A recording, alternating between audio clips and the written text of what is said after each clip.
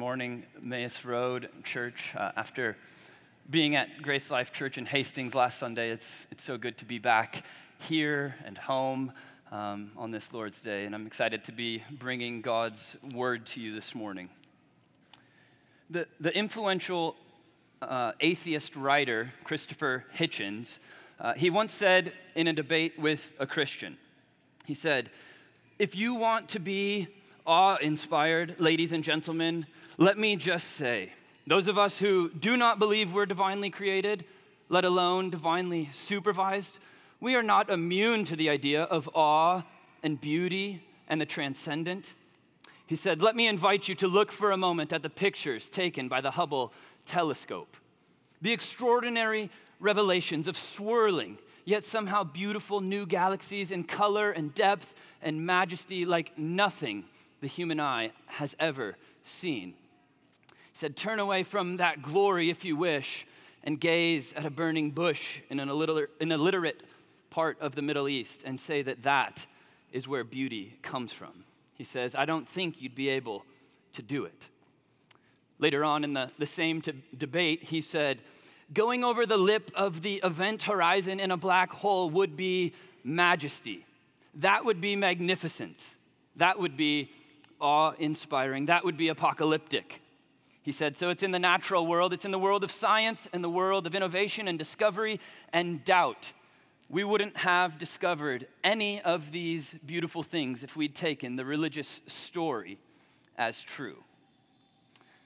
For a man so captivated by the beauty of the heavens, it's quite sad that Christopher Hitchens could ascribe no glory to the Creator. Even more than that, it's sad that he could see no goodness in God. Maybe you're here this morning and you are skeptical and unbelieving like Christopher Hitchens was. Or maybe you go through your days mindful of the beauty and majesty of nature. Maybe you enjoy watching planet Earth, but you are not mindful of the Creator. Or perhaps more likely for those of you here this morning, you believe in God, you've grown up in the church, but you think of Him as distant and disconnected from your day-to-day experience. Or maybe you find yourself feeling apathetic or confused about your purpose in life as a Christian, and you need to be reminded of it. Or simply you just lack delight in God, and you don't know where to turn to find it.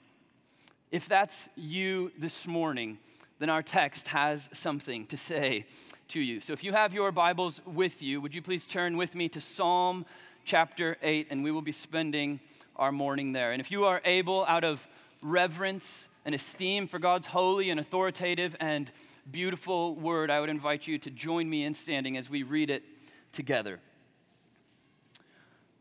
"O Lord, our Lord, how majestic is your name in all the earth. You have set your glory above the heavens. Out of the mouth of babies and infants you have established strength because of your foes, to still the enemy and the avenger. When I look at your heavens, the work of your fingers, the moon and the stars which you have set in place. What is man that you are mindful of him, and the Son of Man that you care for him? Yet you have made him a little lower than the heavenly beings and crowned him with glory and honor. You have given him dominion over the works of your hands. You have put all things under his feet, all sheep and oxen, and also the beasts of the field, the birds of the heavens and the fish of the sea, whatever passes along the paths of the seas.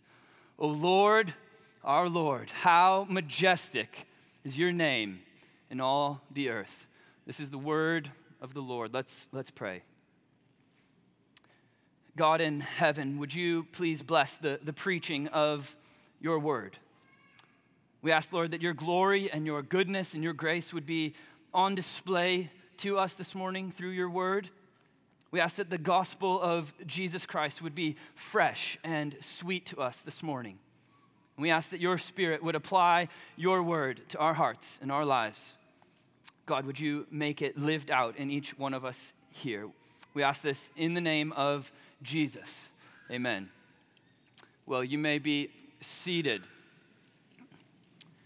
As C.S. Lewis once reminded us, the Psalms are poems, and poems are intended to be sung. This is especially true of Psalm 8. It is an unrivaled hymn that revels in the majesty of God. And King David here, he wants to stir up our atrophied affection for and our admiration of God.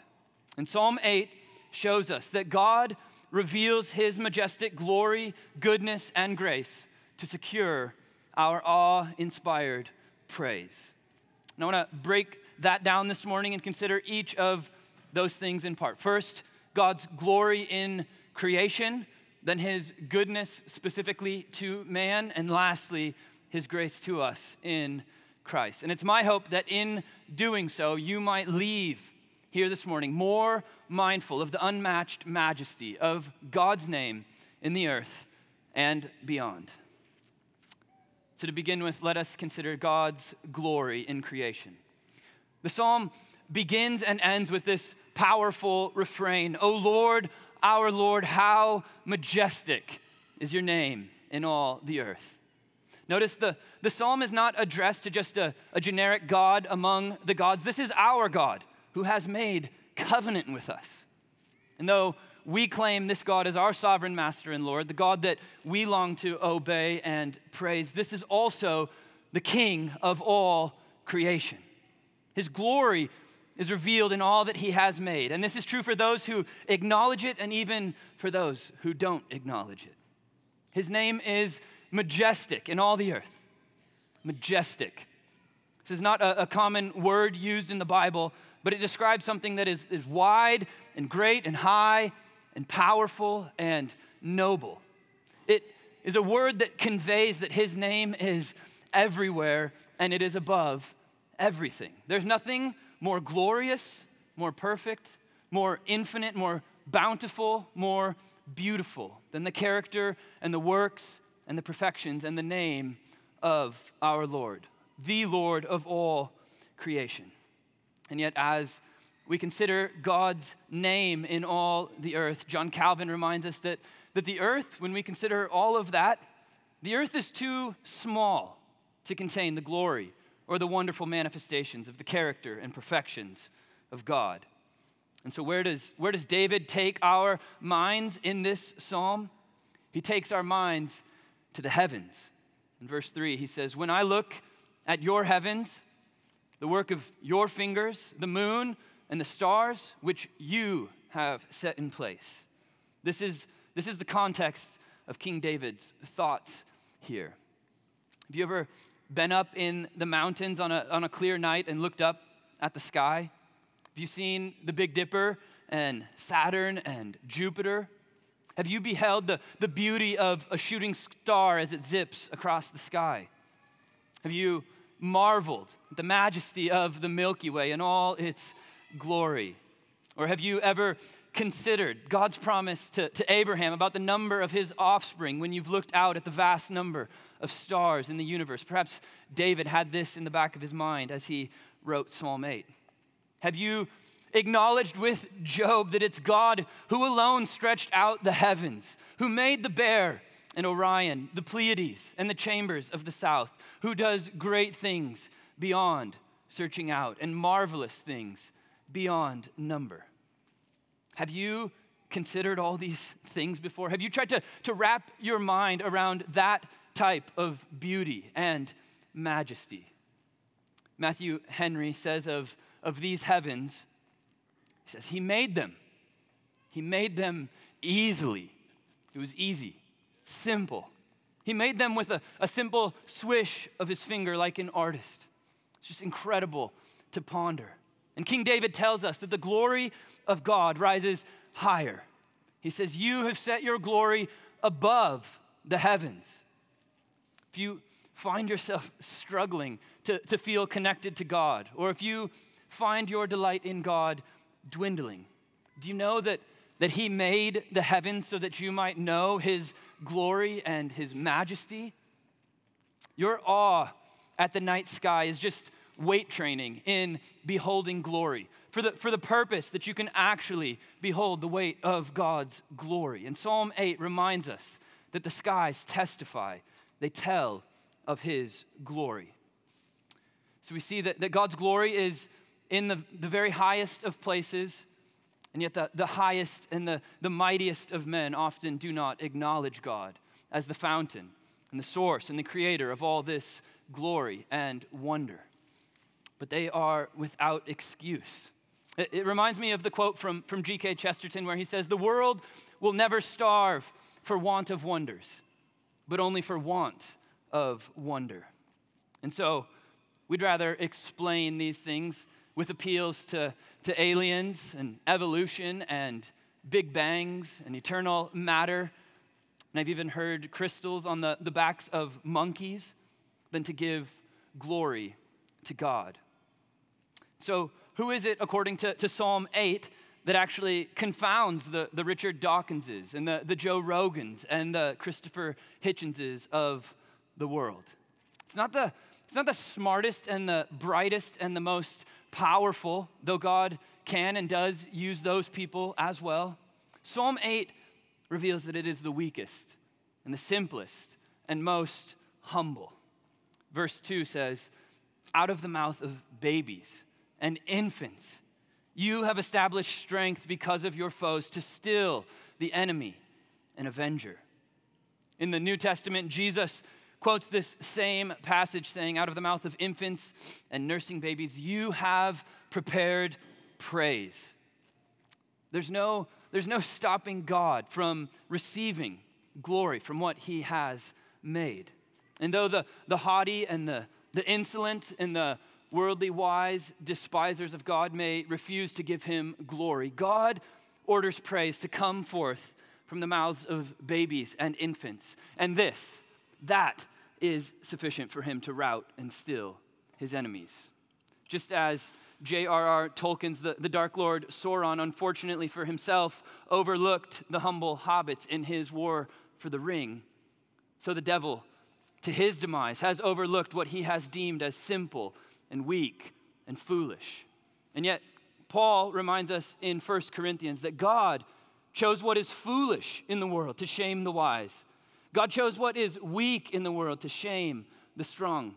God chose what is low and despised in the world, even things that are not, to bring to nothing things that are, so that no human might boast in the presence of God.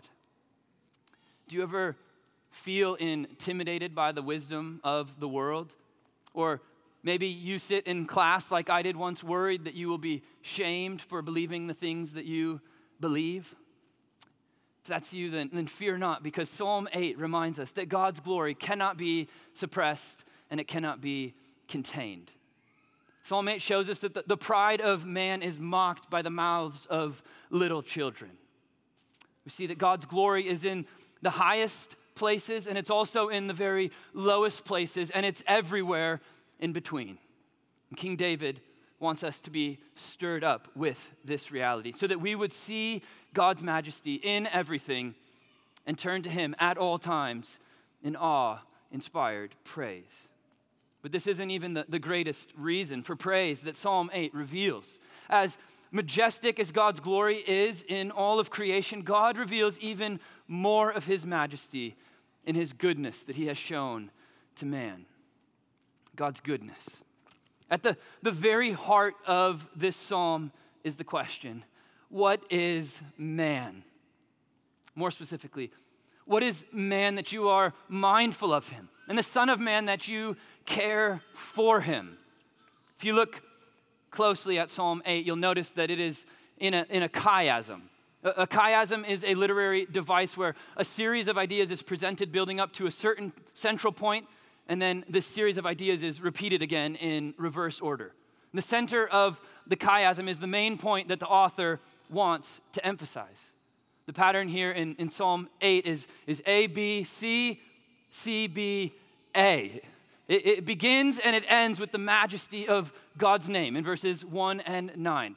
Then as we move towards the center, we consider God's glory above the heavens, and down below in verses 5 through 8, man's glory above the earth. And finally, then right in the middle, the psalm crescendos in verses 3 and 4 with the insignificance of man compared to the vastness of God's creation, and then the significance of man when we see how he cares for us, how he considers us.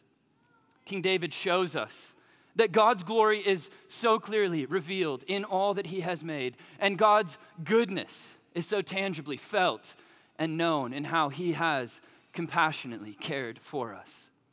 Calvin says again, how is it that God comes forth from so noble and glorious a part of his works and stoops down to us, poor worms of the earth, if it is not to magnify and give a more illustrious manifestation of his goodness?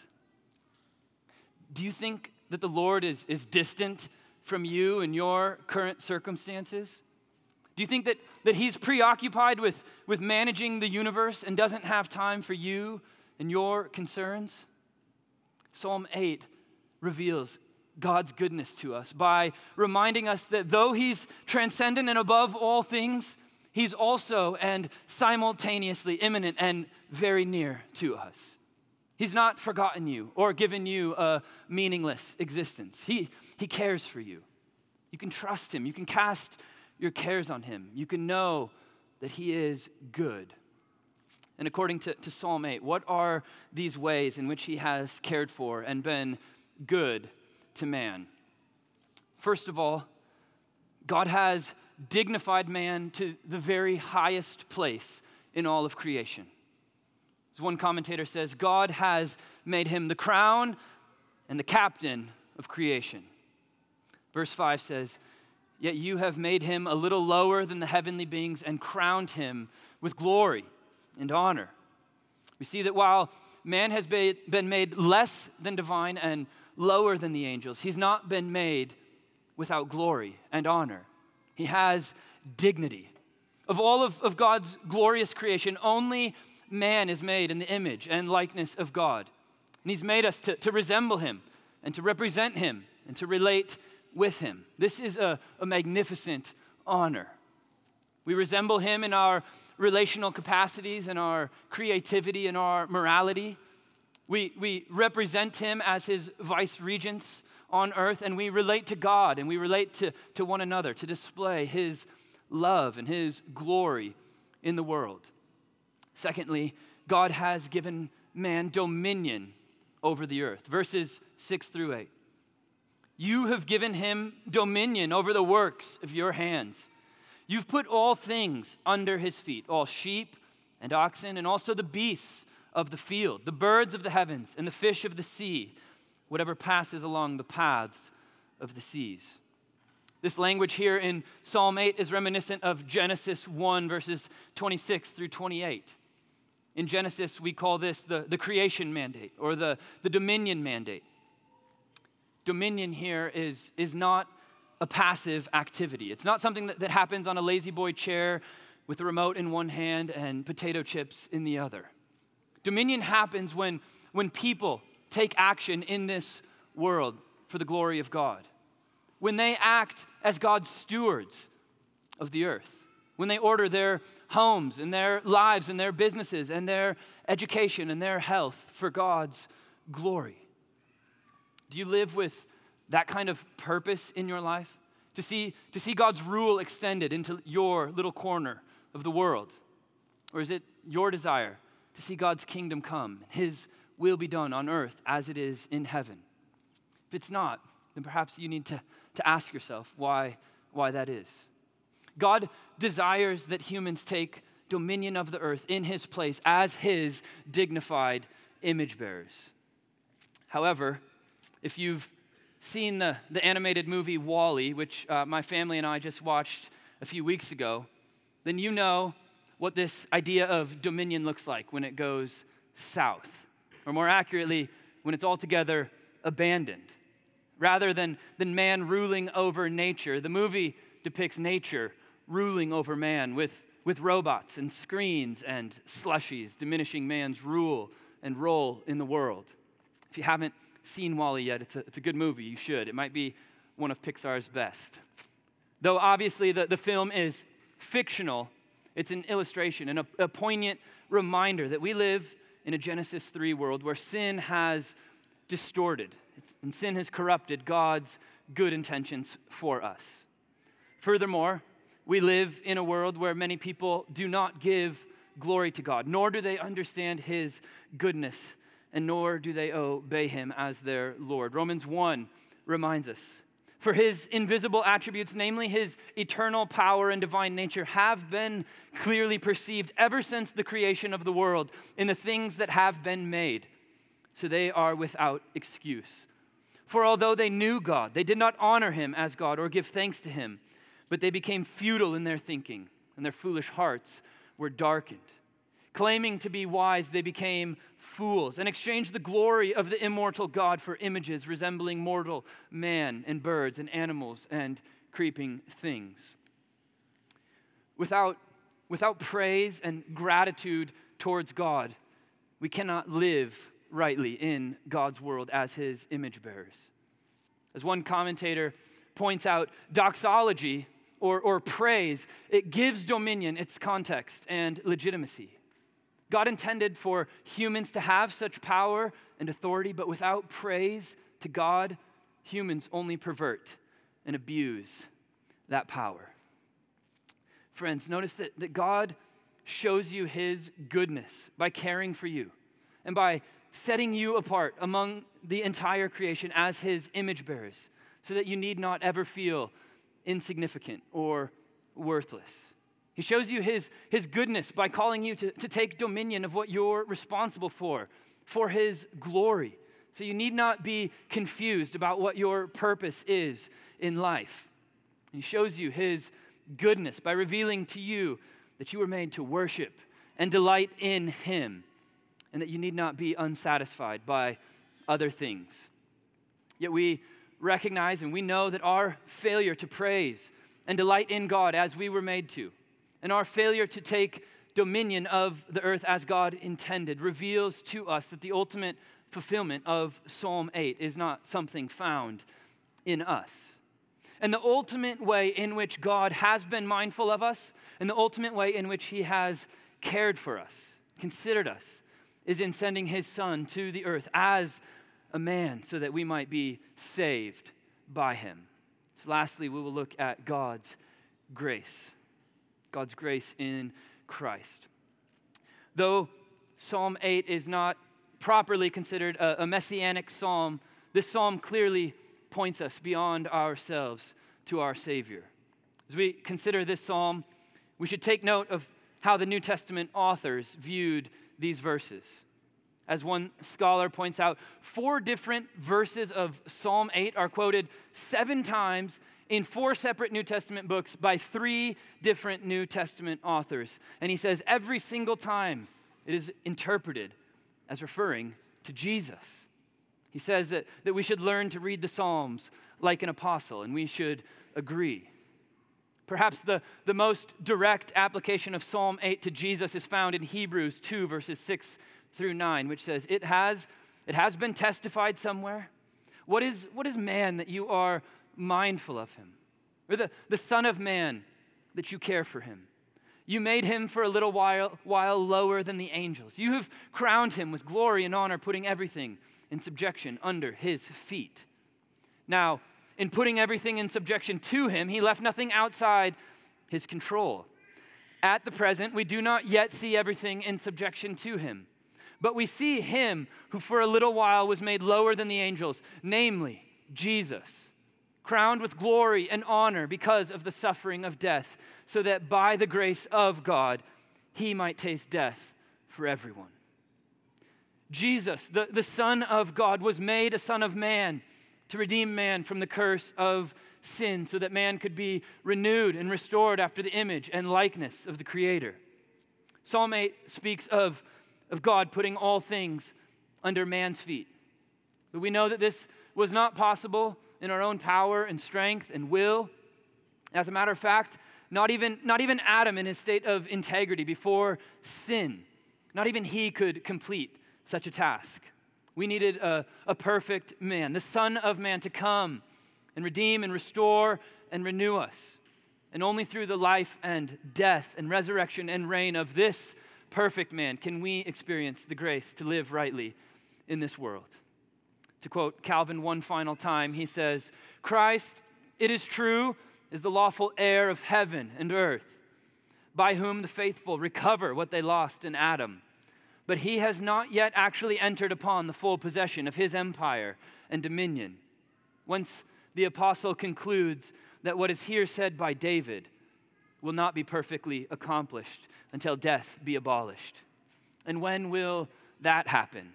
Well, if you remember Pastor Ryan's sermon a few weeks ago on Psalm 110, we know that Christ is already raised and that he is already ruling and reigning at God's right hand, don't we? Paul tells us in 1 Corinthians 15, 25 through 28, For Christ must reign until he has put all enemies under his feet. The last enemy to be destroyed is death.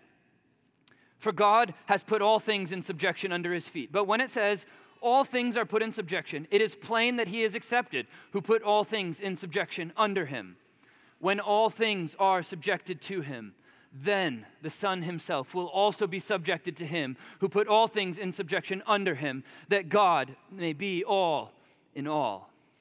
You can see the language of Psalm 8, verse 6 is repeated here.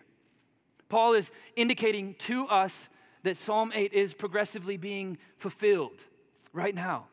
The glory and goodness and grace of God in Psalm 8 is the truth that those who trust in the Lord will not only be saved from their sins, but they will also share in his dominion as they reign with Christ in the new creation.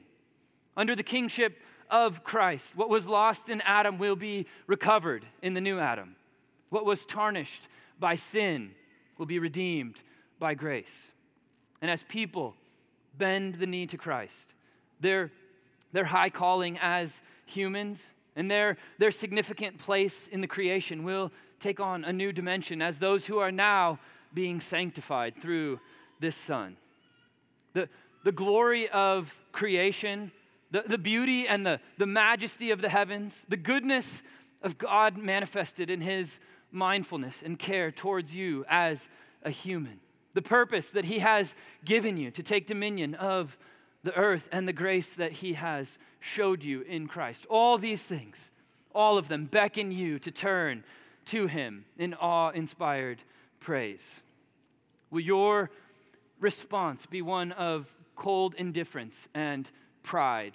Or will you say with King David and all the saints, "O Lord, our Lord, how majestic is your name in all the earth." Let's pray. Heavenly Father, you are worthy of all our praise. Lord, when we look at all that your hands have made, we're amazed that you are mindful of us, that you show care for us, that you would come to us and save us. Lord, would you make our hearts be filled with gratitude for your abundant glory and goodness and grace that you pour out on us so lavishly. Lord, who are we? We don't even know how to answer that question. God, I pray that you would renew in us a desire to make your glory known to those around us. I pray that you would help us take dominion of the things that you've placed in our responsibility. Would you help us to do that now as representatives of the Lord Jesus Christ? And Lord, with all of creation, we give you praise. We thank you in the name of Jesus. Amen.